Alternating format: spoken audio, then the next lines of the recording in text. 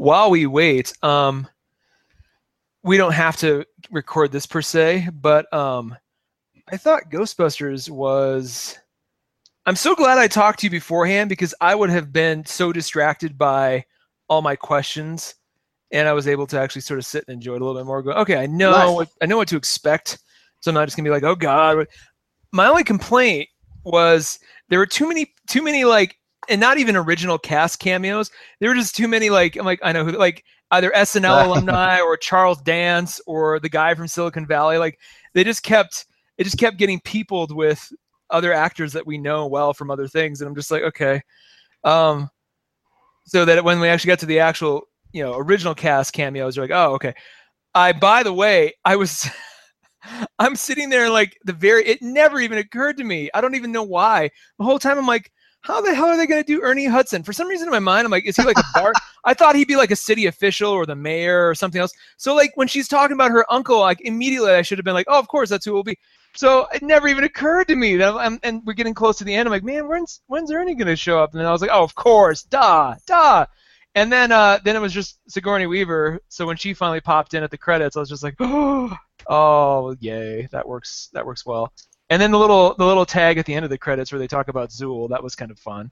But yeah. I'm still of my opinion that it should have just been Boston. Like why they went to this extent to be like, it's New York. Although that only makes sense at the very end when they get the firehouse finally. I'm like, oh, okay, well, if they get the firehouse at the end, I gotta give them a little bit. But almost part of me didn't even. I'm like, should they have gotten the firehouse? Like, should they have just stayed where they were?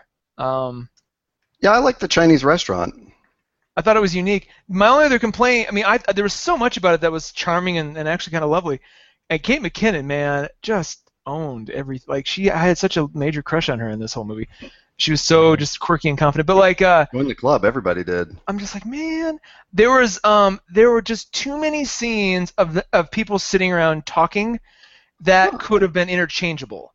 And I'm like, I wish they were separated by more, maybe, or maybe breaking. I wish they would have broken them off more into like ones and twos and things. Which is if you watch the rhythm of the first two movies, like,